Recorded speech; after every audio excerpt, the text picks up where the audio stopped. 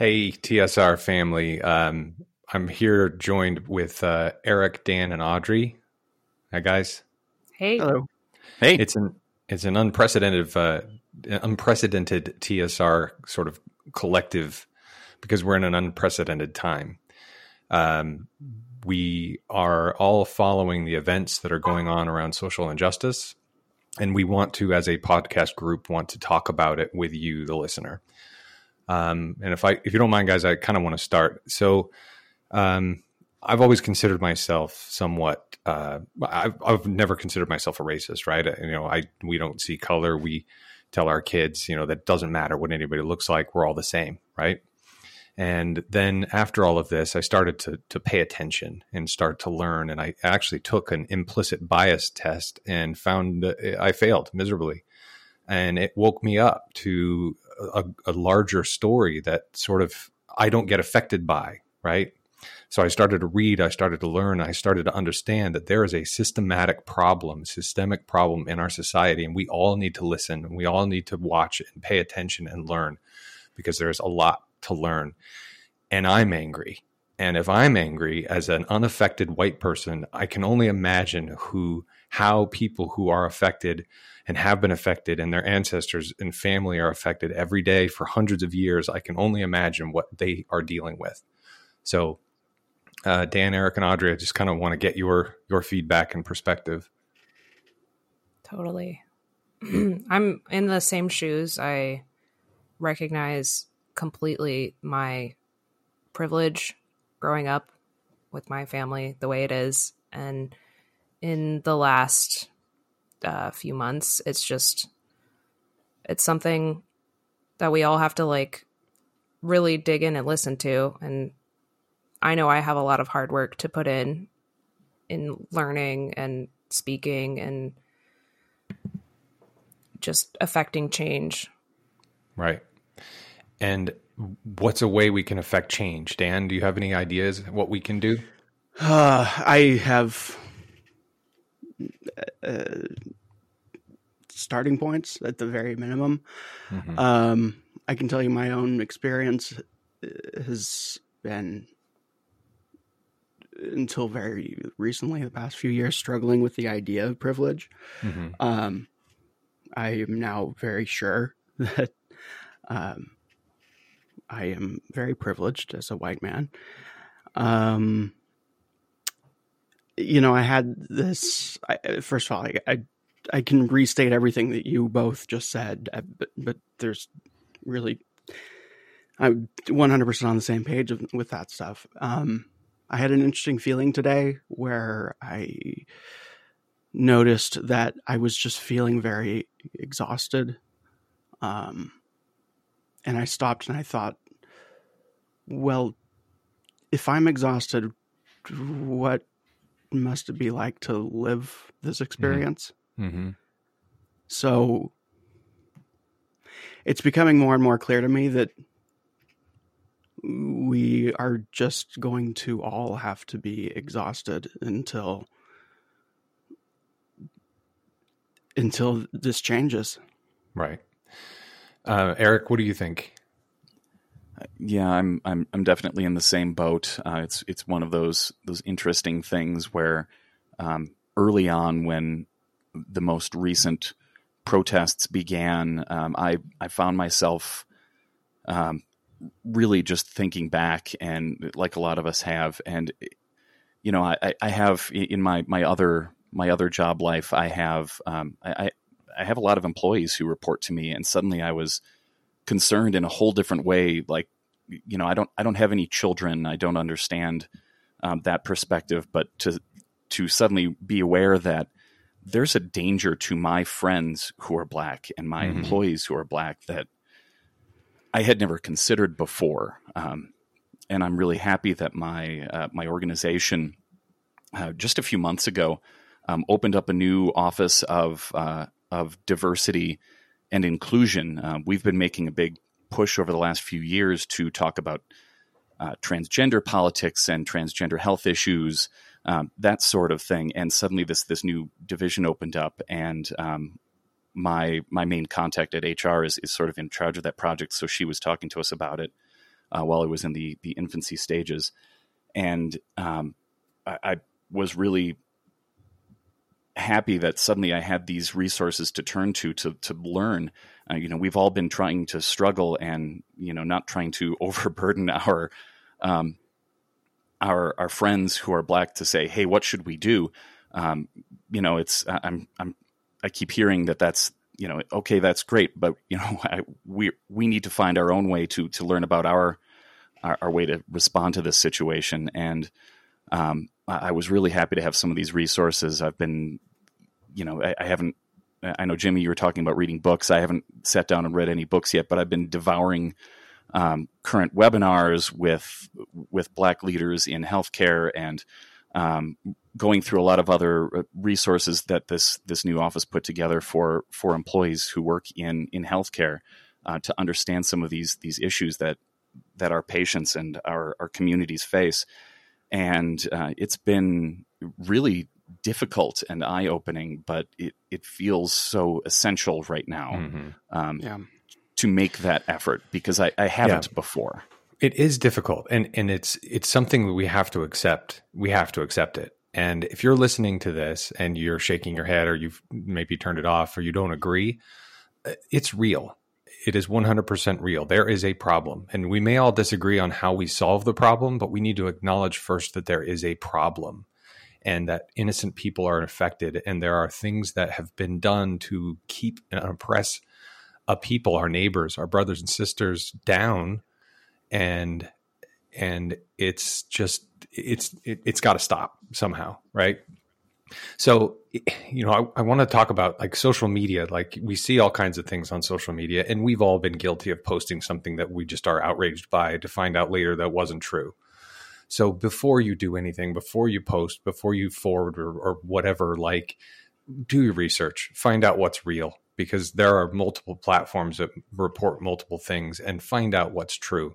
And if whatever you believe, but understand, if you're listening to this and thinking that it's not really that big of a deal, or it doesn't affect me, or whatever, it may not affect you, but it affects somebody that you know, and it affects somebody you care about. So do the work, do the research. And I wanted to read a text from a Black friend of mine, because I asked, just like Eric was saying, like, what do I do? How do I handle this? And I was like, I just feel like such an asshole for not really understanding that there's a big problem out there, because it doesn't impact me, right? It doesn't affect my children. And his response was, don't feel like an asshole. You're good, and you can be an advocate. But know that while we need white Americans to come around and listen, accept the problem, and change, it's not exactly your fight. So when it comes to fighting, if you want to be an advocate, try and take our cues and let us lead. You can fight. We want you to fight. We need you to fight. But be mindful that even when being an ally, it's not your fight. So listen. I've been thinking, we're sitting here making statements on our mics, and like, I feel this guilt that I'm not, my voice shouldn't be heard in this. It's somebody else. It's someone Black who has these experiences. I don't experience this, so I don't think I'm contributing much. I do want to listen. That's my 2 cents. Any closing thoughts, Dan? We are addressing this, I think, a little bit later than some people. And I can tell you that as the person who posts a lot of these things on our site, when I posted our previous episode, I felt a lacking of this here. And I'm glad that we are finally doing this, finally saying something. I should have initiated it sooner. I should have listened to that feeling, but we're doing it now. And silence is not silence anymore. And that's why, that's why this needs to happen. Yes. Eric, any closing thoughts? Just that, this is an opportunity for all of us to learn, to make our voices heard, to speak out about those things that you believe in. I feel for Dan when he said, when he says he wishes he had spoken up to us sooner, I appreciate that, but we all feel this, and I think that's the reason why we wanted to get together and talk about this in more than just a quick generic statement. We wanted to have a discussion. Right. And to Audrey's point, us 4 white people talking about this is maybe lip service, but I think that change is hard. Think about anything that you need to change in your life. If it's, weight loss, you need to work at it. You need to eat right. You need to exercise, and it's hard. And by the way, when you stop eating well and exercising, you gain weight, right? In general. So we have to keep working at it. We can't it's a marathon, not a sprint. Right. Absolutely. And until you see that true change, and it's a lifestyle change, it's not a diet, right? Mm-hmm. And so we need to keep fighting. We need to keep listening. We need to keep learning, and we need to keep fighting. It's hard. Change is difficult, but we can and we will continue to fight and not make tomorrow's headlines or yesterday's headlines die with tomorrow's, right? We need to keep at this. So we as a group are committed to change. We will continue to do our part and do all we can to help make true change. So with that, unless anybody has anything else to add. Black Lives Matter. Black Lives Matter. It's true. 100%. Guys, be good to each other. We're all people. We're all humans. Good, bad, or indifferent. We need to be good to each other. Take care of yourself. Take care of each other. And thank you for listening. Thank you. Hey, TSR friends. Welcome back to another episode. I've got Eric here with me. Hi, Eric. Hey, how you doing? Good. The news is changing. Like every morning is a different announcement relates to the parks, both Universal and Disney. And I wanted to give you a couple minutes to give us the latest and greatest as of June 15th. What do you got? Okay. Well, we have the same news from the East Coast at Walt Disney World. The theme parks are still going to open on July 11th. The initial 2, Magic Kingdom and Animal Kingdom parks, will open on July 11th. Epcot and Hollywood Studios will open on July 15th. We expect to see the resorts opening up on June 22nd, and that's going to start out again with Fort Wilderness Resort and Campground and most of the Vacation Club properties. So what Disney has been allowing people to do when they've had their vacations canceled, they're allowing them to rebook starting with that time period, including that period after July 11th. They haven't opened up any additional reservation periods after that point. So if you're looking to get in, we still don't know how the ticket reservation system is going to go, but we can expect that the people who already had their vacations booked will be allowed to get into the parks. But when it comes to annual pass holders, people who want to get a vacation during that time period who haven't booked anything yet, we're still not sure when they're going to open that up or how that reservation system is going to work.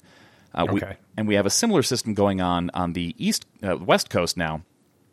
So last week, the Disneyland reopening plans were revealed.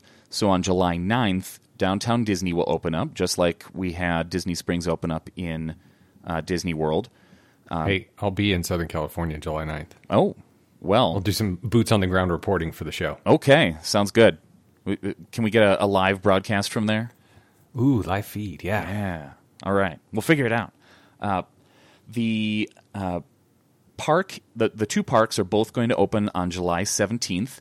Similar situation. No word yet on how it's going to work for annual pass holders. People who've had to rebook their vacations are most likely going to get in, but we don't know about purchasing new tickets.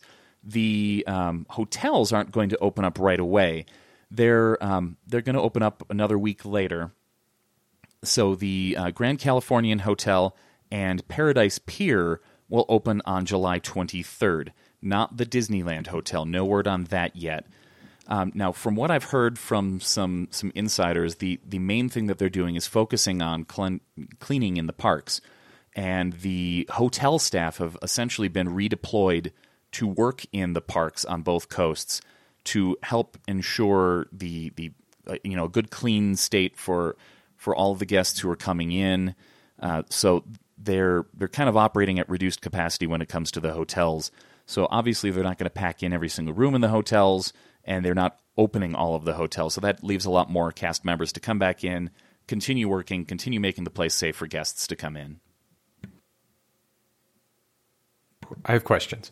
Great. Okay, so I can I can call concierge today and book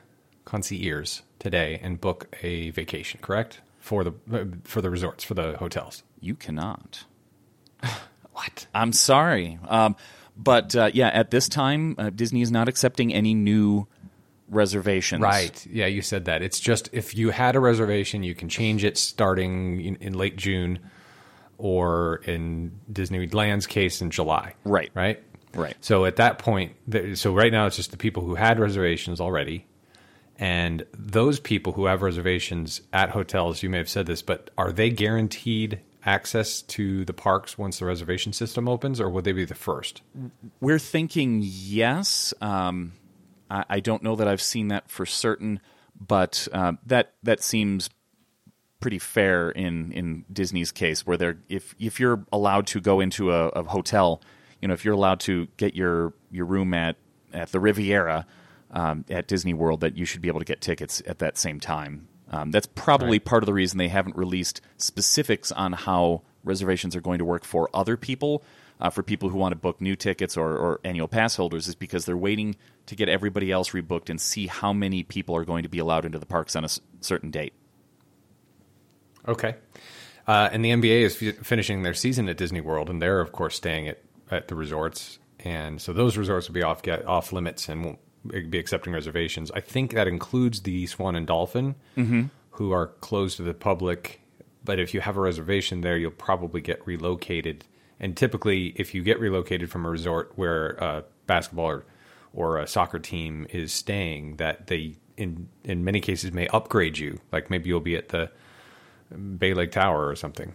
Well, yeah, definitely. Since they're moving everybody to vacation club resorts, there are a lot. Most of the rooms at those resorts, as you know, they're a little bit bigger. If you're just going to that area, they don't have a standard room. The smallest rooms are studio size, which gets you a little. It gets you a fridge, it gets you a coffee maker, that sort of thing. There's some nice amenities there. Yeah, and then dining reservations will be limited spaces and social distancing. The club lounges are not operating at this time. The hotel, you're encouraged to do virtual check-in once you have a reservation. There will be people in the lobby, but there'll be social distancing and masks. But they encourage you to do your your check-in online on the app. And then because, if you're staying there, you may have a Magic Band. You can use your Magic Band to open the door. Once you go in, every room has been sanitized, including high touch points like remote controls that'll be sanitized and put in sealed bags to indicate that it hasn't been touched by anybody. Right. Yeah. So they're doing a lot of extra cleaning measures and that kind of thing, right? Oh yeah, they're really trying to show the public that they're doing their absolute best to make you feel comfortable, to make you feel safe.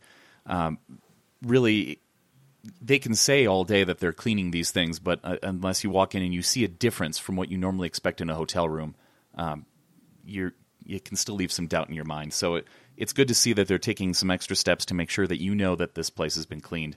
I'm sure a lot of people have seen this in their areas, assuming that some of your facilities have started to open back up. Restaurants with limited seating. I know in our area, if you walk into one of these restaurants that are open, they have specific tables that are wiped down, or they'll have a flag on the table that says, "No, you can't sit here. This hasn't been sanitized yet." That sort of thing. Yeah, I live in Georgia, which is one of the first state to really open, right, in any kind of phase. And nowadays, playgrounds are open and restaurants are open. Movie theaters, I think, are opening soon, if not already. They're allowed to open, but for us, it's interesting, sort of this lulled sense of in false security. Like we wear masks everywhere we go. when we go. We don't dine in. We typically take out. But I mean, I've been to the gym 3 times this week, and they take your temperature and they wipe. There's a team of people who are walking up and down the aisles, wiping everything down. Everything is distanced. And then they give you a spray bottle and they encourage you to spray down before and after you use. So I think the gym's never been cleaner, at least the one I go to. But yeah, so it's interesting for me as I watch the curve nationally and I watch the curve in Georgia. We've kind of flattened, but I'm looking at California and Florida and they are spiking. Like they are on the rise and have been on the rise. And I'm looking at that curve going, yeah, now's the time to open, right? It's like, okay. Yeah, I mean, July's a long way off, but still, there's some cause for concern, definitely. Right. But I think the point is that Disney can be trusted. They will take all the precautions they can. It's up to you, the individual who may or may not go, to take all of your precautions and take it seriously. And I read something recently that said, just assume that everybody has it, and that will change your behavior. Yeah, definitely. That's part of the thought process behind masks. You're not only assuming everybody has it, but you're assuming that you have it because Exactly. everyone else assumes you have it. So let's just all take precautions. Let's be careful. This disease isn't going away.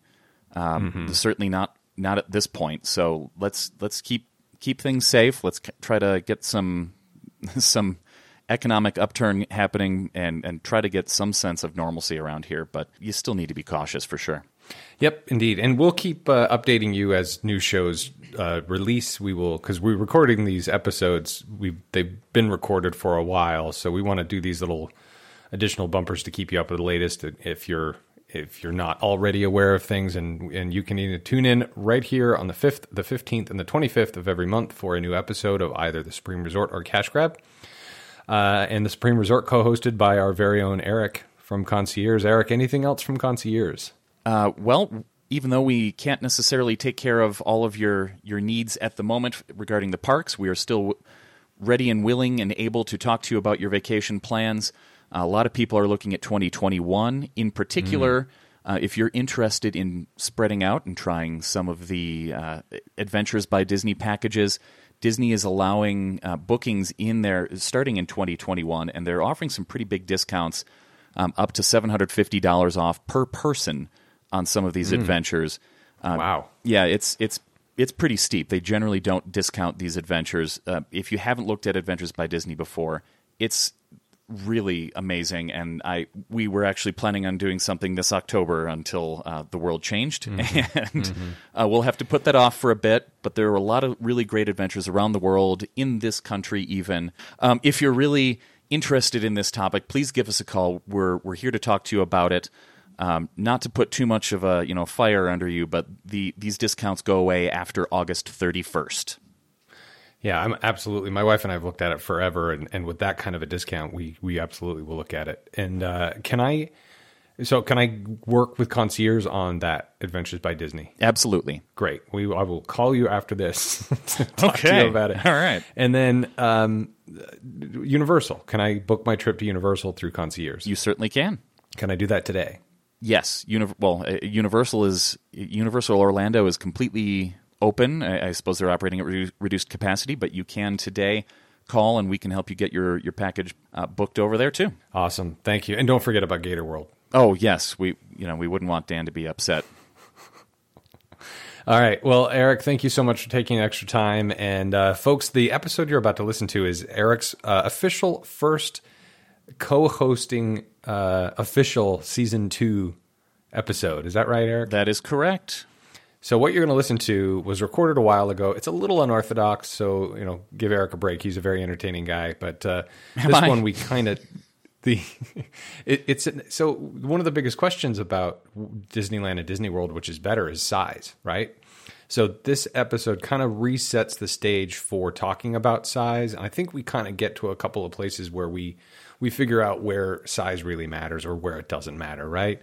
For example, size of a resort. You can be at Space Mountain, and then 10 minutes later you can be on Soarin', versus Disney World, that if you wanted to go to Space Mountain and Soarin', it would take you minimum an hour. And so there's good and bad. But anyway, this is a shorter episode, so That's why we've tacked on all this extra content. So, but anyway, enjoy, be good to each other, and thanks, Eric. Thank you. See you soon. All right. Bye, everybody.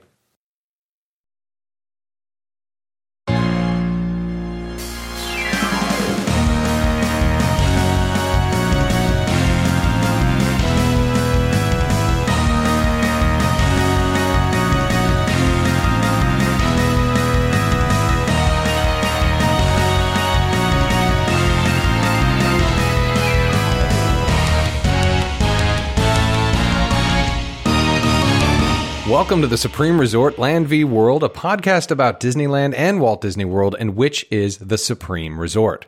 We will argue the merits of every facet of each resort until we decide which is better. Each episode, we will discuss and compare a ride, show, attraction, hotel, or experience and its counterpart from each coast and decide a winner for each episode. Welcome to Season 2, Episode 1. It's a little bit of a mix-up here. My name is Jimmy. I am your host for this journey, and with me to debate the case is Eric from Concierge. Hey, Eric. Hey, hey. Hey. And Dan from Dan Hates the Beatles. Hi, I'm Dan. I hate the Beatles, but I love discussing things. Yeah. So it's a new show. It's a new season. Eric is our official third host for the foreseeable future, I hope. So we're going to be taking this journey together. How do you feel about that, Eric? I kind of feel like this is a little premature in the relationship for me to be signing on permanently to something.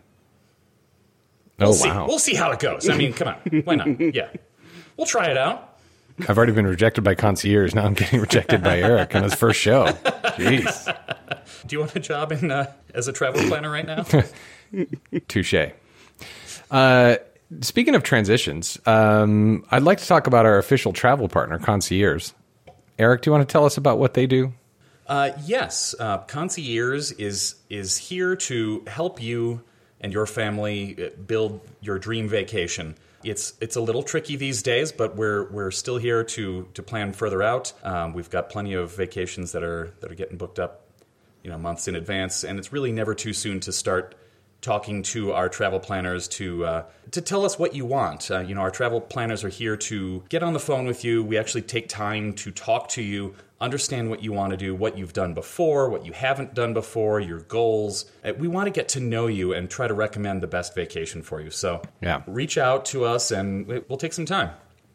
Great. And as of this point, we're in a moment in time where the parks are not open, but currently they're booking after June 1st. Is that correct? Yes, they are. What is your heart of hearts telling you that it's going to actually be?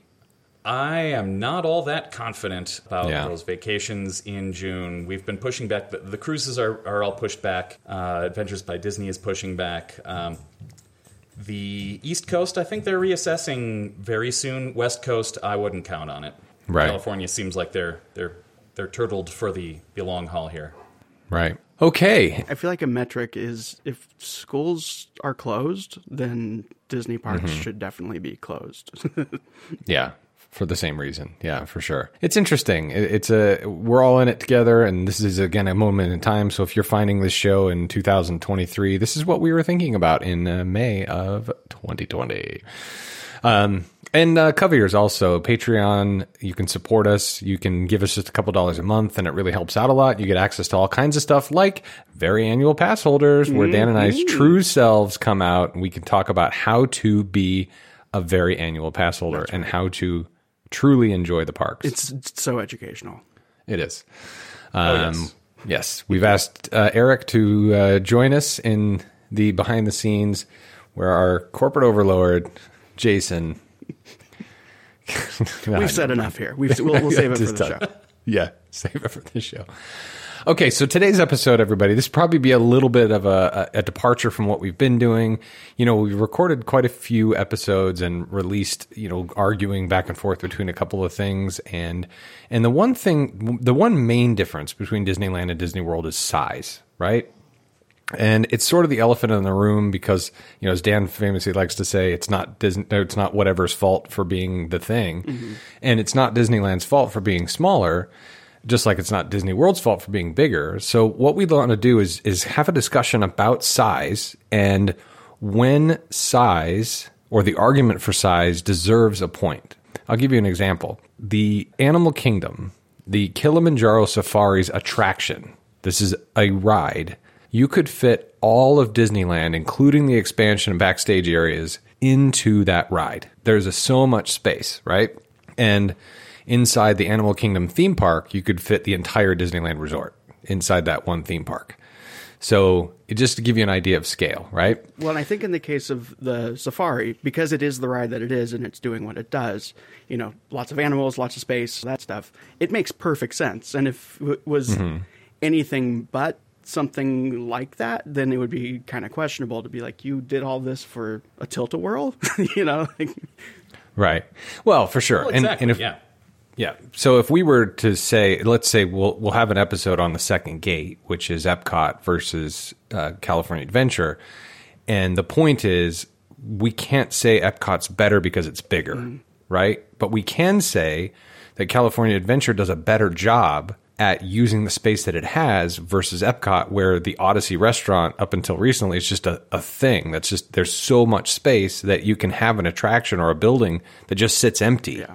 And it's fine because it's like, well, just go do that other thing, right? And, you know, like an attraction like Journey into Your Imagination, the current iteration of that ride, does not exist at Disneyland Resort because it's not good enough. So it'll be plussed up, it'll be done, you know, something will be done with it, right? So that's kind of the framework for this conversation, right? Well, and then going back to California Adventure, I mean, if we're going to get into specifics yet, but I think an argument against its use of size is the Golden Zephyr. That thing should not be there. It's like, right. I haven't even ridden it because I can look at it and go, I know exactly what that's going to be like.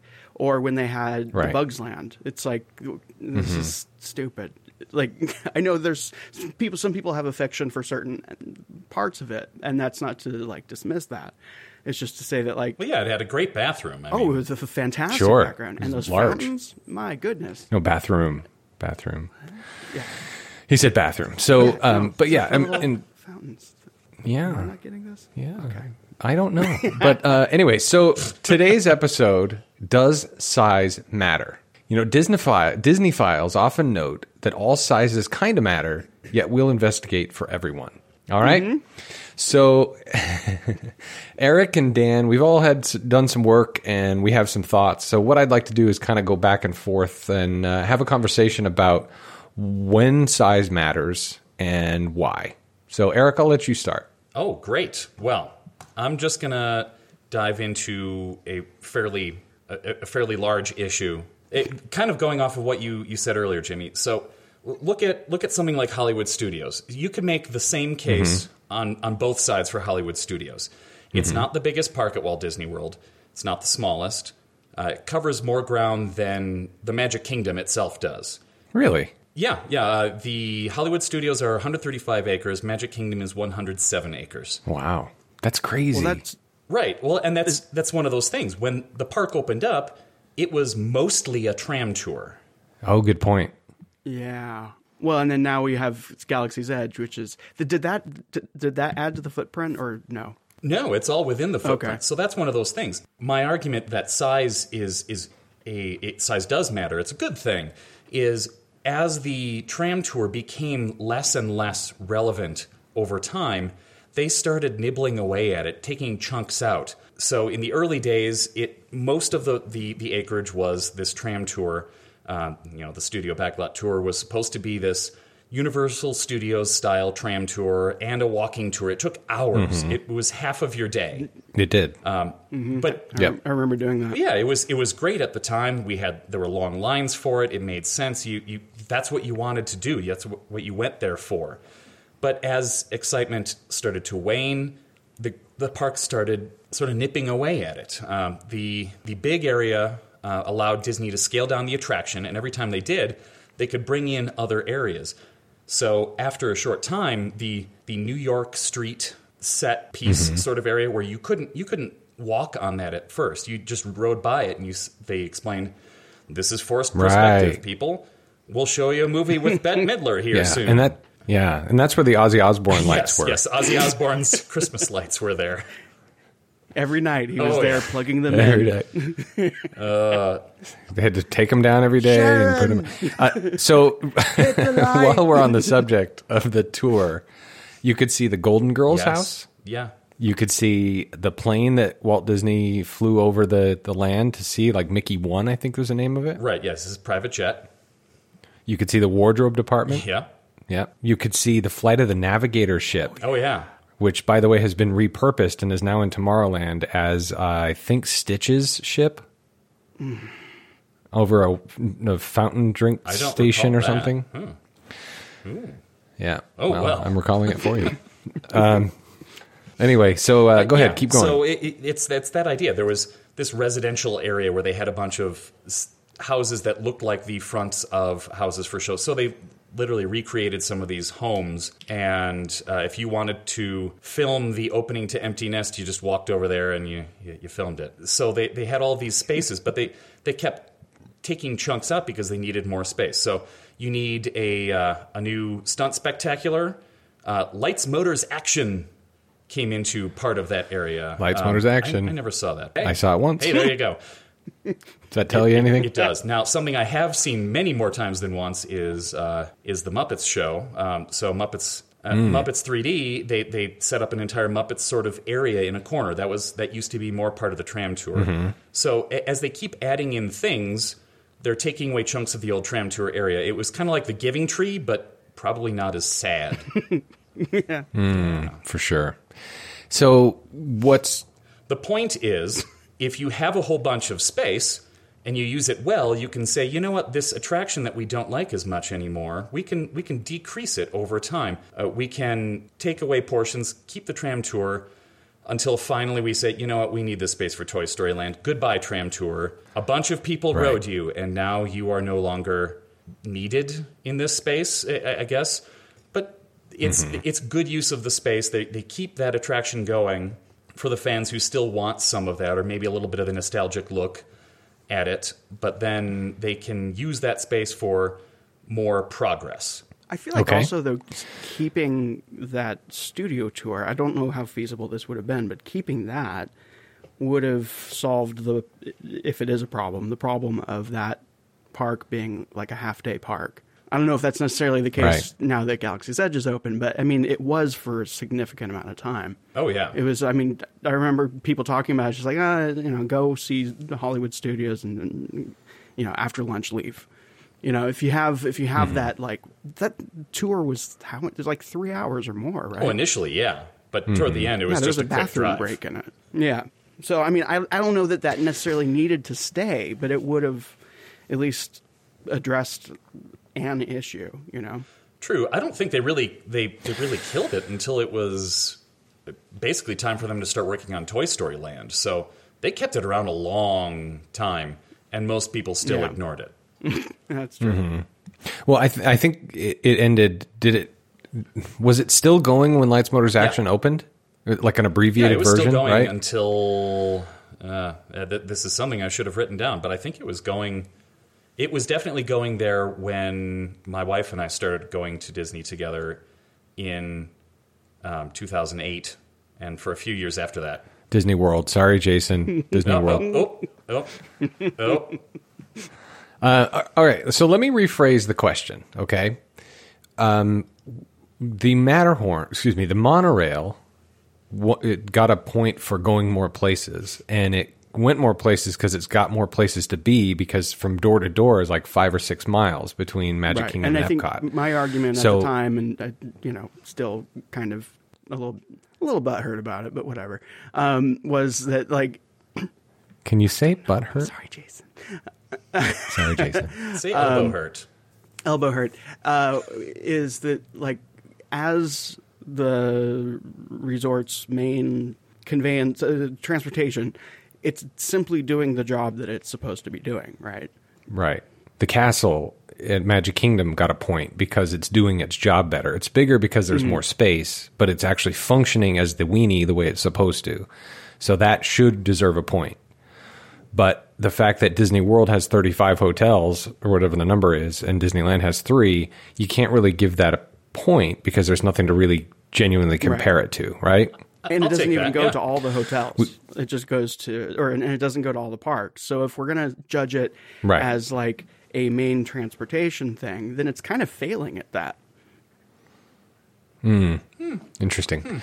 So Eric, framing around that, are you saying that size matters and it's important to have a lot of size, or you're saying it's important to utilize the size you have? So the opposite argument for the same park. Let me make that here. So if you use the space appropriately, size is okay.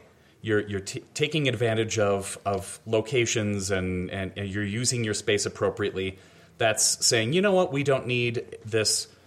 We don't need some of the backstage area here at Disneyland. Let's make that part of Galaxy's Edge. Like that's, I suppose there are arguments there, but that's using the space you have, which Disneyland is great at. Now, on the opposite side, Hollywood Studios for quite some time has suffered from that Odyssey problem of we have space, Right. so let's just leave it there. Now, Odyssey is an exception because for quite some time it was completely empty. When I got to go in there for a food and wine festival thing, I went, wow, I barely remember this space from when I was a kid. Hollywood Studios has Right. stagnant attractions, things that really aren't a draw anymore, and most of the day they don't even function the way they were supposed to. Something like the Indiana Jones Stunt Spectacular. It's old, Yeah. it's a giant amphitheater, could provide space for any number of new attractions that are a little more modern in theme, but it's the same show Right, it's that's a been good point. the entire time.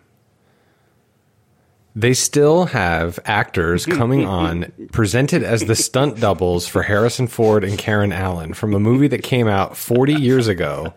These people are They're now in their vampires. 80s. They've aged so well. It's insane. But and you just accept it, right? But to your point, they don't need to plus it up or make it the Kingdom of the Crystal Skull and get the Transformers kid in there. You know what I mean? Like, even that is dated, right? So to your point, they could take that venue, which is massive and is a people eater, and turn it into something else. They own everything. You know, turn it into a set of Titanic, for God's sake. I mean, it's Titanic just as action relevant, show. right? Yeah, Titanic stunt show. They show you how that Authentic sinking sinks. They action. show you how they have the scene with Jack and Rose in the little car. You know, that's what I'm saying. Anyway, all right. So, okay. So, how about you, Dan? Give me an example. Give me a point of where size matters or doesn't matter. I've kind of broken it down into. I'm a West Coaster, so I'm more kind of inclined to like appreciate an efficient use of space, and I'm going to go in a kind of different direction. And it was literally the first thing I thought of is that Spaceship Earth it's all attraction, and it's giant. Okay. It is doing what it's supposed to do as an icon. And it is, of course, it is ginormous, but every piece of that building is used for the purpose that we as theme park goers want to see. Yeah, there's a thing at the bottom that sometimes gets updated and not many people interact with, but the possibility is still there. And there's a VIP lounge Right. as well. On the other hand, you have Fantasyland in Disneyland, the east side of it. Not on the other hand. This is also a very impressive use of space. Disneyland, the east side of Fantasyland, is also basically all attraction from Alice in Wonderland. Alice in Wonderland, parts of it are on top of Mr. Toad, like the track. Yeah, Right? Right. Great It's point. literally like it is just smushed together and is such an efficient use of space to the point that like when you see the blueprints, the track layout, and you see how like stacked on top of everything is, it's like, whoa. And you don't even feel it when you know what I mean? Right. Yeah, you don't. And it's similarly Autopia and Monorail and Finding Nemo. That's all one inner looping Right. Well, system, we'll get right? to the Autopia, but Monorail. Well, But yeah, I it almost feel- enhances the space. Yeah. Well, I Right. feel like the Autopia, and we could get to this later if you want, but Autopia still existing at Disneyland is criminal. well, Autopia existing in Tomorrowland is I criminal. would say it existing at all at that that resort is because it's a go-kart ride basically, right? I mean, yeah, you have like Osimo or whatever he's called, and there's an attempt to have like talking cars and stuff. It's pretty, but this is a tiny park. This is a giant attraction. Mm-hmm.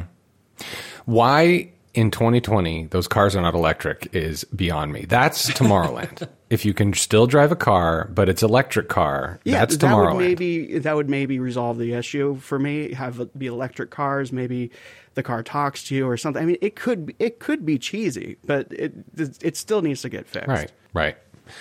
Okay, so yeah, that's unrelated, but so those are some good examples of the maximizing of the space you have, right? Whereas at Disney World, we're not maximizing the space we have. In fact, we're sort of wasting the space we have because there's so much of it that you can have a Figment ride that is subpar and is never crowded because there's so many other things to do. It's not even using all of the available space, right? I mean, there's parts of that building that are still the way they were when it was actually a good attraction. But at least but from my what I DVC understand. lounge, come on, Dan.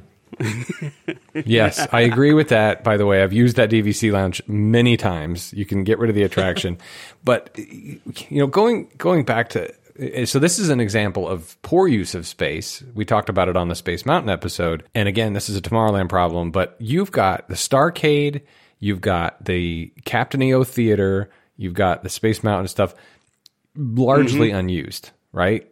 And you're seeing previews for Pixar films or some kind of Star Wars thing. It's just, it's a waste of space. Yeah. Right? Well, and going back to something that Eric mentioned about how, like, just kind of leaving stuff, I feel like my first impression going to Disney World from Disneyland, it was actually literally the next day because I'm insane, was... And let's clarify. You were at Disneyland one day. You were at the Magic Kingdom the next day. And when I came back from Disney World that same trip, you and I went to Disneyland that very night. Anyway. Living the dream. I was so jealous. I was so jealous that you had gone to Disney World.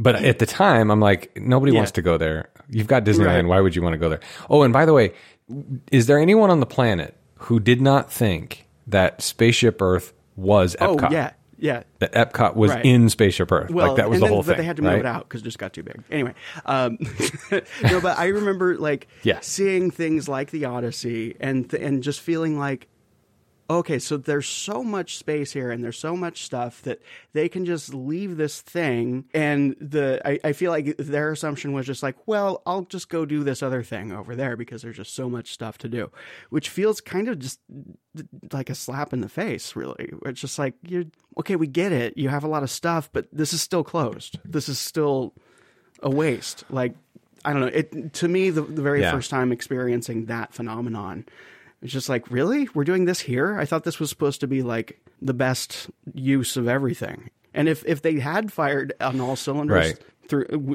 if Disney World fired on all cylinders to the extent that Disneyland has to, we wouldn't even have a podcast. Mm-hmm.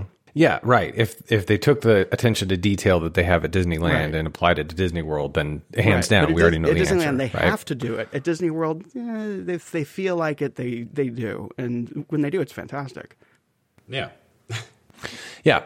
So let's keep it on track. So Eric, talk to me about Fantasmic. How do you feel about Fantasmic? that? Well, I'm sure we're going to do an entire show on this someday, since we have two kind of mostly similar shows on two different coasts. But right now, quick preview of the show we're going to do someday, probably. Fantasmic at Hollywood Studios is in a giant amphitheater, which is quite a bit bigger and more manufactured than the area that it's performed in at Disneyland. At Disneyland, it's the Rivers of America. It's in this space that was already there. You know, we put a show in it, which is part of its charm. In Disney World, they built a 50-foot mountain in the middle of the stage. Includes a giant moat that holds 1.9 million gallons of water. If you're wondering how much 1.9 million gallons of water is, that's nearly 1 million 2-gallon bottles of milk, right? Yeah, that's a fact for you. Good luck finding those right now. Now, if you're more practical, that's enough volume to paint the entire White House 3,333 times. Yeah, Wow. the White House. Taryn will love this episode. If the water was paint, of course. You don't want to paint a house Of with course, water. yeah. It doesn't work. Water-based paint. Yes, okay. true. And you also don't want to try the show in paint. Like, don't fill that moat with paint. That'll be a problem. Anyway. That would be Very, rough. very similar show to the Disneyland version. It would be. Imagine, Eric, if the paint was white in the moat, and you could project all kinds of stuff on it, like a screen. You could project water onto it. Just spraying white paint into the air. Wow, the projections would really be crisp then. Is the They paint sure would. in this amphitheater wide enough and reflective enough? That's funny. Okay, go ahead, Eric. Yeah. Anyway, my whole point is a lot of people would argue that Disneyland has more charm because it's in an existing space. Doesn't matter that you're crowding around and cramming into roadways and roped off areas and wishing you could get back up in front of the Disney Gallery. It's still... It has more charm to it than a giant amphitheater that we built so that we could, roll Steamboat Willie's boat through. Right. My takeaway on that, and I think we're saying the same thing, is you were on Tom Sawyer's Island / Pirate's Lair, and you were playing that day, and you were on that little area, and then later on that night, that whole thing comes alive, and it feels so much more alive because of that. I think that's Right? It transforms. Great point, yeah. So what you're saying is that having a bigger amphitheater doesn't make a thing better. In fact, using the existing space that you played on earlier in the day makes it better because it's using what you have. And I think that's a general Disneyland compliment is they take space that's there, they realize they have very little space, and somehow it forces them to become more imaginative and find ways to use the space creatively. Yeah, I remember when it was actually the day Fantasmic opened. I was on Tom Sawyer's Island during the day, and I knew there was going to be a dragon. I was keeping up with. I had my subscription to Disney Magazine, so I knew it was going to be happening. And I just remember being on the island and trying to think, okay, a dragon's going to come out of here, and it's just the idea that you can go to this thing and kind of get excited about, oh my God, how are they going to do this? And then seeing them actually do it and go, I was just there playing checkers, which you can't do anymore, and eating an apple with my friend. Right. And now it's this explosion of magic. And another point that Eric brought up that I think not a lot of people I don't think understand about what's really charming about Disneyland is all of those people crowding together and it feeling like not anymore. Yeah, that's right. And it feeling like an impossible situation. And it used to be you had to wait if you wanted to be in the front center, which I might have been that person. You would need to be there 3 hours ahead of time. At least. I saw people lining up at lunchtime. And it became this communal thing. People would watch each other's space, and the seeming impossibility of it was part of the fun. And figuring out, how do I get out of here in a timely manner? Well, you go through Pirates of the Caribbean. A little pro tip. But anyway, it's that's not a negative at all I think for most Disneyland fans. It's yes, I'm part of this. We're in this together. This is awesome. For sure. Eric, have you ever been to Missouri? Yes. Oh, darn it. So I was going to try to throw some fun facts at. Well, you have, because you've been on Tom Sawyer's Island, which was officially annexed by the state of Missouri. So anybody who has not been to Missouri or says they haven't, but they've been on Tom Sawyer's Island, they have been. That's been everyone's favorite segment. Jimmy asks someone if they've been to Missouri. Join us next week. Yeah, Fantasmic, that episode is going to be real short, I'm afraid. I think we might have just had it. And also, there's no Pocahontas in Disneyland's Fantasmic, so... Point for Fantasmic. Not to harp on this, but the fact that they use the Mark Twain as Steamboat Willie... rather than here's just a boat that some actor is going to fall off of in a video. Sure. It hits the notes, but it's it's just more special there, Right.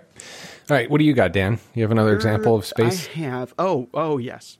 I think I've said before, and the more I think about it, the more it really bothers me, that you cannot get from Star Wars Land to any of the north parts of the park. And in a park where, space is, at a premium, and you're trying to avoid... You're trying to get traffic flow going really well. Toontown itself is currently a complete... It's a dead end. It's a dead end, yeah. Which is fine because no one goes there right now. But we need to assume a time when they actually want people to go there. They could put it's right there. They can put a pathway.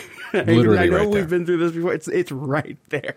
And there's a point where, like, I know the theming is going to be an issue, but, like, we can figure out a way. Or, at the very least, there's a point where you kind of got to say, look, this is a theme park. You have the Millennium Falcon, like, next to Big Thunder Mountain. Thunder Mountain, yeah. Yeah, we get it. Like, hey, at Hollywood Studios, it does go directly from one of the exits from Galaxy's Edge goes into Toy Story Land, and it has it's a little jarring. It makes no sense. It has no transition whatsoever. There's a sound transition, and obviously there's stuff. But I'm in Star Wars Land, and then I'm walking in Andy's footprint within like 10 feet. Like, right. It's a theme park. Yeah, there's a 20-foot tall Jessie there. Exactly. Well, and I think what you lose in having a maybe not so great transition from Toontown to Star Wars Land or back and forth is you completely make up for it with the transition, the beautiful transition from Critter Country to Star Wars Land. Absolutely. It is... the only way to enter that land, as far as I'm concerned. Totally. Another transition, which we're off topic, but another wonderful transition is the one into Toontown. That reveal is phenomenal because you're coming under the tunnel and you're coming. That's a phenomenal reveal. But while you're at it, extend it to Galaxy's Edge. I think when Mickey and Minnie's Runaway Railway opens there, I think they're going to have to do something because it'll just be a total bottleneck. Absolutely. All right. How about you, Eric? Give me another example. Let's stick with the theme of Disneyland makes something happen with small space. Okay. So when Disneyland created the Bengal Barbecue in 1990, it introduced a great food option into the middle of a crowded Adventureland. You could have a dinner and a show at the Tahitian Terrace still. You could also go to Aladdin's Oasis not too long after, 1993. But that if you really want that authentic Adventureland bazaar type experience of walking up, grabbing a stick and eating meat off of it, you can do that at Bengal Barbecue. Mm-hmm. So great space, very popular option, but it created it created more of a bottleneck. There are people standing around eating, and that persisted until my first few years going to Disneyland, which really wasn't all that long ago, just about 5 years ago. So you can see those bottlenecks there. I mean, Dan, do you recall what it was? What it was like? It was terrible. And to that point, when they changed Swiss Family Treehouse and put in the Phil Collins Nightmare that we call Tarzan. Spoilers: I don't like Phil Collins at all. The entrance being right in the middle of that very bottleneck was baffling. It's like, what are you doing? Why is this here? Right. But yeah, so my point being, they had that really tight space. Mm-hmm. So just a few years ago, they took that Imagineering ingenuity and said, you know what, we need to open this space up. They closed a shop. Mm-hmm. Huh? They closed a retail location and put a little area with some really well-themed tables, and it's quiet, really good use of the theme, and it gives people a place to go off to the side and stand around some standing tables or sit down for a little bit and eat your meat on a stick and enjoy times out of the sun. Mm-hmm. They actually did that. They eliminated retail space to make the area better. Mm-hmm. Maybe that means that it translates into more sales at Bengal Barbecue. Sure. I don't know, but still, you would never think Disney would close a place that sold something. Well, they sell meat. Disney. Well, you can't wear the meat unless you're like Bjork. So you're saying that Bengal Barbecue exists, they have a store, they close the store so that people can sit. Okay, Correct. got it. Well, Thank and you. it gets rid of the bottle. we're getting to the Right. point. Right. So that's Disneyland ingenuity, taking a small space and saying, let's make the best out of it. The opposite, we've got Adventureland and Disney World. Again, this could be part of an Adventureland episode. Yep. I'm sure we'll get Yes, to we that will. someday. Disney World took a really interesting courtyard in between Jungle Cruise and in front of the Enchanted Tiki Room, and they said, you know what, we've got enough space here. Let's put yet another spinner ride Right. and create more. That's true. bottlenecks. That is a very tight area. Have you ever done the Pirates Adventure, Eric? No, I have not. For those of you listening who ever go to Disney World, one of the things that I really enjoy about Disney World and the use of its space is there are 2 games that you can play. There's one called Pirates Adventure, where it's a little shack that I don't know if you can kind of envision. It used to be a French fry store, or the Westward Ho, I think it was, or is that The old McDonald's. the old McDonald's? And there's a kiosk in there, and you go to the kiosk and you flash your magic band or whatever, and they give you a map, and you have to go with. There's 5 different adventures. And you take the map and you follow it through Adventureland, and you tap your magic band on these little icons throughout the land, and something happens. Like you tick on one thing and there's a cannon fire that goes off, and then a bell rings on the opposite side because it just got hit by the cannon, or there's a buried pirate in the waterway around the Swiss family treehouse. And this pirate comes up from, this pirate skeleton comes up from out of the ground. And once you complete your adventure, you go back, you complete 2 of them, you get a fast pass for pirates. Yeah, I think we went over this in the Tiki Room episode, but we didn't go over the second one they were talking about. The second one is the Sorcerer's. It's kind of Disney's answer to Harry Potter. So it's Merlin and the Sorcerer thing throughout the entire park, and there's 80 to 100 different cards you can collect, and you can use those cards, and they have like QR code type things on them, and as you scan those, different things happen, and you battle different villains and that kind of thing. It's really great because there is so much space, but there's so many people. It's a way to have an adventure, your own kind of personal attraction within that space, and it's a wonderful use of that space. I think And it's a really cool idea. And I remember, Jimmy, when I think we discovered that like the last day of one of the trips that we went on. And I remember both of us having this moment where we were like, it doesn't give them anything. Yeah. There's no cost benefit at all. I mean, yeah, it's just something to do. We bought a satchel for our cards, of course, but we did buy the satchel. Yes, but it's they going back. It's like the inverse of the Odyssey restaurant thing. It's like they absolutely did not need to do this. I mean, aside from the fact that they're not making money from it, it's like but they did, and that's awesome. Yeah, and I think at the time, it's directing you to a corner behind pirates, like beyond where the strollers sit. Exactly. You know, that's my only brush up with that. Was my wife and I were kind of chilling off to the side one day, and this kid came up and waved a thing at a different thing, and a cannon went off. And while we were waiting there for another 10 minutes, somebody else came up and they're like, "Where is it?" We're like, "It's over here." Right? Yeah, that might have been me. Yeah, so that's just a nice little tangent, but that's a really, really nice use of space. And to Dan's point, they don't have to do it, but I recommend it at the time. If you did all 5 adventures, you could get a fast pass for anything. I don't know if that's changed. That was our experience, at least. Right. Yeah. All right. Cool. Anything else from you, Dan? I find the PhilharMagic in DCA, also known as Disney California Adventure, I find it shameful that they have only that one screen, and meanwhile they have that giant building where Regis Philbin himself was stored, where they would have Who Wants to Be a Millionaire play it, which I don't have the numbers, but I remember one night doing an obsessive Google image search and looking at the buildings. That building is giant, and the building that the Muppets show, Muppet Vision. I am not having a good relationship with the English language today. that, first of all, that should still be there. But Right. second, like, why take this thing that exists to be this giant presentational thing and is brilliant?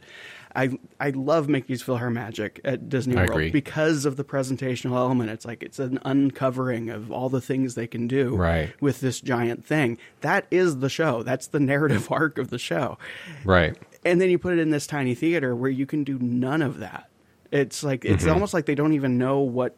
Sometimes they don't even know what people like about the things that they like.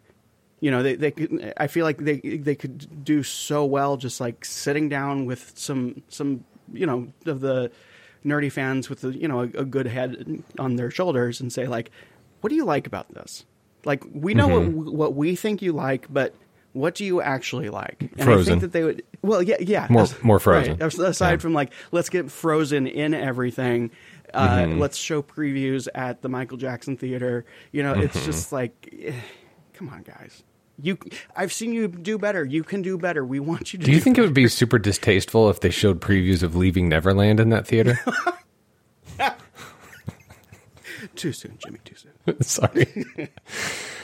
Well, all right. So the elephant in the room here is we alluded a little bit to it on the monorail conversation, but going from place to place. Eric, do you want to speak on that? Yeah, so this is one of those things when people ask me and my wife which one should we go to, because we've been to both coasts plenty of times over the last few years. I work for a travel planner, so this question comes up. Where should we go? And we say, well, how long do you have? What kind of experience do you want? If you have the choice between coasts, it really depends on what kind of vacation you want. The simple answer is you can walk from anywhere in Disneyland Resort to anywhere. In minutes. Including Captain Kidd's buffet. In minutes, That's yeah. Oh, yeah. If you can, you can go from any of the Good Neighbor hotels outside of Disneyland. You can walk to Disneyland. Many people do. Sure, they've got shuttles and all of that, but a lot of space is traversable without a problem. We marveled at that the first time we went to Disneyland. Like, oh no, we've got reservations at Blue Bayou and we're still in the hotel. And suddenly we were at the Blue Bayou. Because we're used to Disney World, where you need to give yourself an hour and a half to get anywhere. Well, there's also, you can break the bubble really easily at Disneyland. And I know I've brought this up before. I'm somebody who, I need to have the bubble broken occasionally in order to appreciate the bubble when I go back to it.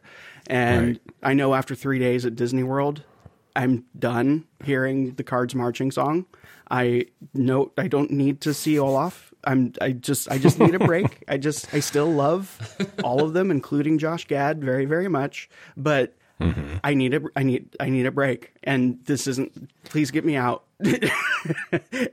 Yeah. So the point of the show is which is better, right? And maybe we'll never get to that answer, but depending on what you want. I'm an escapist. Like, I love to escape. So for me, Disney World's great. You love the bubble, but I do love the bubble. But at the same time, I also love being able to be on a fast pass for Soarin', 5 minutes later being on my fast pass for Pirates, right? So there's a benefit to size in that case. You can do more in a shorter period of time. And I think going back to maximizing space, if you look at the attractions number, the number of attractions or number of wait times at the Disneyland Resort, it's not far off from the number of attractions at Disney World. Like, you can do roughly the same amount of stuff in 1/100th of the size, and right? I think I could be wrong, and I'm sure it'll be past show corrections if I am, but I think Disneyland Resort as a whole has more actual attractions than Disney World as a whole. I think you're right. And I started doing the math before, but now the apps won't let me see things because it's closed. But yeah, Peter Pan still has a 45-minute wait. It's still Peter. Yeah, in the Flight of Passage is still 90 minutes. Good. All right. So any more? You got a couple more, Dan? Or I do, but I think if you want to get to like when does it like, how do we deal with it on the Yeah. show? You know, Just some honorable mentions. Indiana Jones's queue is a great use of Absolutely. space. Obviously, they went outside the berm. yeah, I think any of right. those on the south side where you are they by necessity they need to get you outside of the berm. Pirates of the Caribbean at Disneyland is not officially yet because we haven't touched it. I think a better ride than the one. I know this is a hot take, guys. Right. Whoa. I think it's a better ride at Disneyland. What is there, than a at speed Disney ramp in World. it or something? And part of what makes it better is that it has to get from inside of a theme park to outside of a theme park. So they're like, I don't know, waterfalls. Right. So I don't know that was like, okay, and then we need to have a bayou scene and we need to have this. It was more like, how do we solve this problem, right? Same thing Right. with the Haunted Mansion, like we talked about, which does have a speed ramp, which is awesome. Yes. We will not relitigate that on this episode, but it'll happen at some point. So to your point, I think that we have all this space at Disneyland with the pirates because we got to get from here to here. We have all this space. What do we do with it? And so they filled that space versus... So I guess to answer your question, if we're talking about Pirates of the Caribbean, which is a longer attraction at Disneyland, a park that has less space than the Magic Kingdom, but the Pirates at Magic Kingdom is a shorter ride, right? So could we, in moving forward, could we argue that the fact that Disneyland's ride is longer, despite the fact that it's in a smaller park, does that count as a point? I think it does. In that particular case, I think so. It's a 15-minute boat ride. Right. Like, what other rides in any Disney park are 15 minutes anymore? Yeah, and if we're going to continue that point, Disney World has the space and yet doesn't have a longer ride that would inversely detract from that ride because it has the room to move, but it didn't take advantage of it. It didn't have the problem to solve. And so again, they didn't go and talk to the nerds and say, what is this experience to you? And I feel like if they had done that, a lot of them would be like, oh, you go from a bayou to a bunch of caves for some reason, but it's awesome. Another very short episode to come. We'll pretend this never happened. Okay. And then let me see. I was going to say about we talked about pirates. The Many Adventures of Winnie the Pooh at Disneyland is a bigger ride with more capacity. We argued and we said it has more capacity in a smaller park. It's got a point for that, right? But so it's along the same lines. I think in that case, though, it was given a bigger space, so it would be foolish for them not to use it, right? True. So it's sort of like the argument that I've made a few times in some sense of like for example, the variety of restaurants at Grand Floridian didn't get a point, right? Because of course it should. It's giant. Like if it didn't have more variety, then it would have been them failing. I'm not gonna give them a point for just doing what they should do, right? Right. But it did get points for certain details about that. So same thing, I think, at least for me, it happens with Winnie the Pooh at Disneyland. It's like, okay, I get that we're going to give it a point for more capacity because the cars are bigger. But if we're going to say it is more impressive because the building is bigger and therefore it has more capacity, it's like, well, they were just given a huge building, and where at the other one, it's like they had a tiny space. So it's one of those. It's not Winnie the Pooh's fault kind of situations, I think. Okay, we got to get past that. I want it to be a T-shirt. That's all I want. It's not something's fault. Yeah. All right, Eric. Any final thoughts?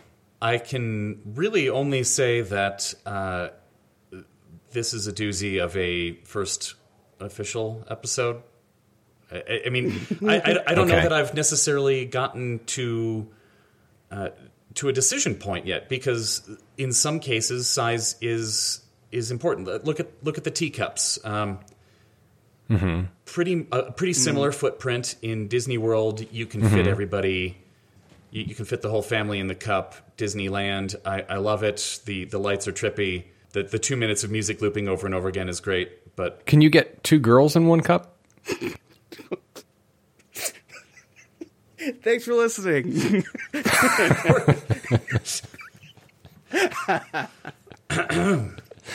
Go ahead, Eric. Please continue. But yeah, I think there are some cases where it is important to talk about that, and maybe it's because we've been trying to give some extra points to Disneyland at times and say, hey, Winnie the Pooh is a little bit better because it's a smaller park and everything's smaller, but they've got a bigger ride. I guess, is that almost a gimme to say it's the opposite? But that's a vital component. I thought that was a valid argument to say you can fit more people on this ride and it's longer. Yeah. Sure. Yeah. So, and that's kind of the catalyst for this conversation. But I think, Eric, you wanted to say something about Mickey Mouse. But before you do, we did the Grand Floridian v. Grand Californian. We did the Disneyland Hotel v. the Contemporary, right? Because they kind of meet the same criteria. What is Paradise Pier Hotel v. at Disney World? All of the All-Stars combined? I don't know. Yes. I like it. Yeah, I like it. All right, All-Star v. Paradise Pier. So do we do one against the other? Do it like a March Madness head to head? Ooh, like a bracket? Yeah. We could, and the other argument might be Swan and Dolphin because they're not owned by Disney, and they are more like a regular quote unquote hotel. Okay, right. They're Swan and Dolphin versus the Anaheim Marriott. Yeah, oh my God, we could go.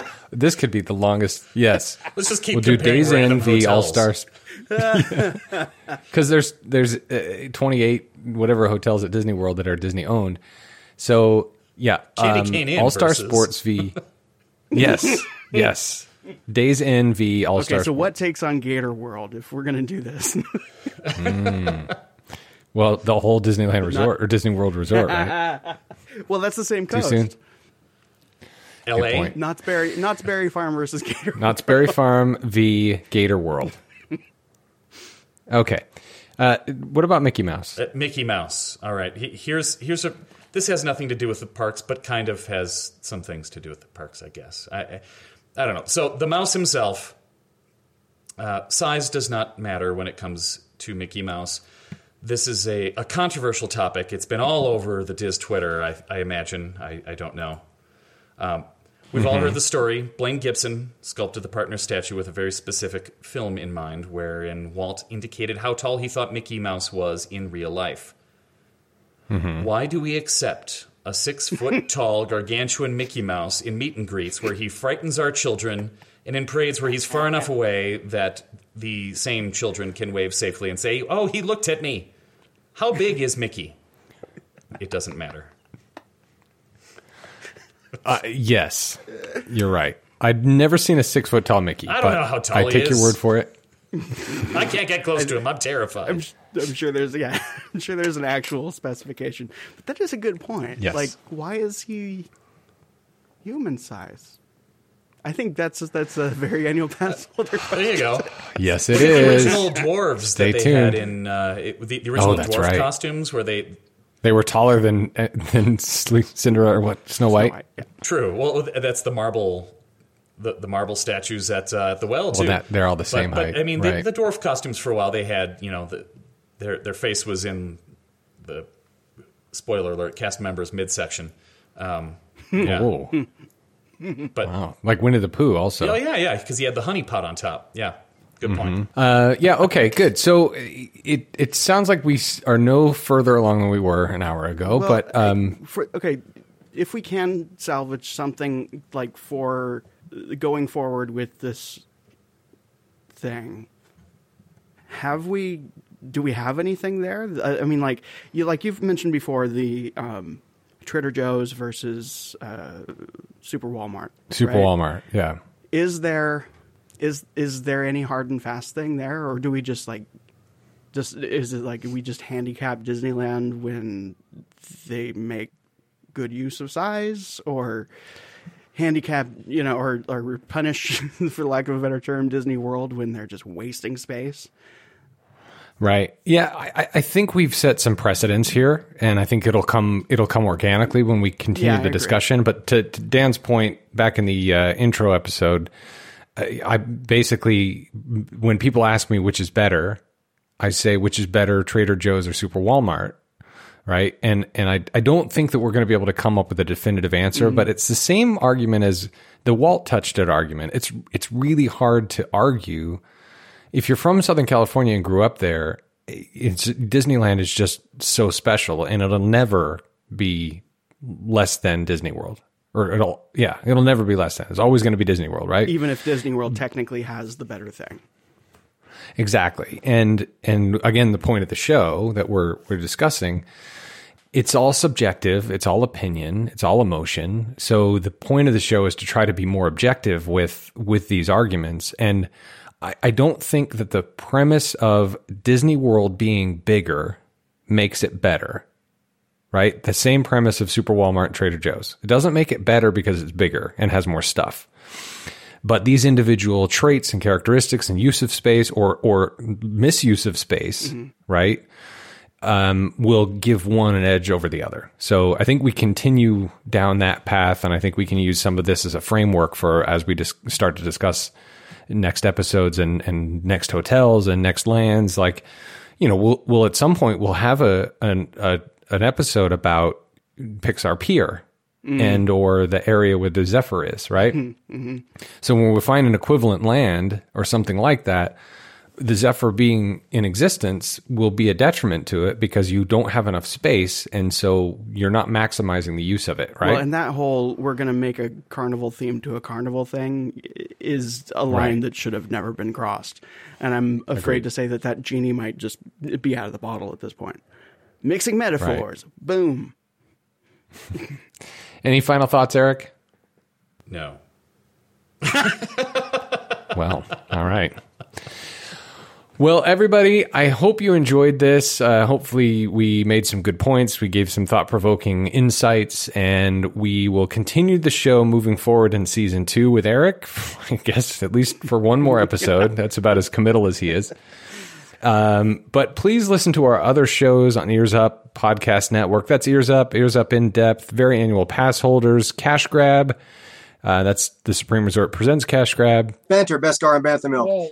And this show, The Supreme Resort. Please contact us, email us at jimmy@earsup-podcast.com, Dan at earsup-podcast.com, and Eric E. Johnson at concierge.com. E. Johnson at Concierge. And please also follow Jeremy at Spectro_radio for both Twitter and Instagram. He'll always be a part of the show. I think we'll have him back at some point, I'm sure.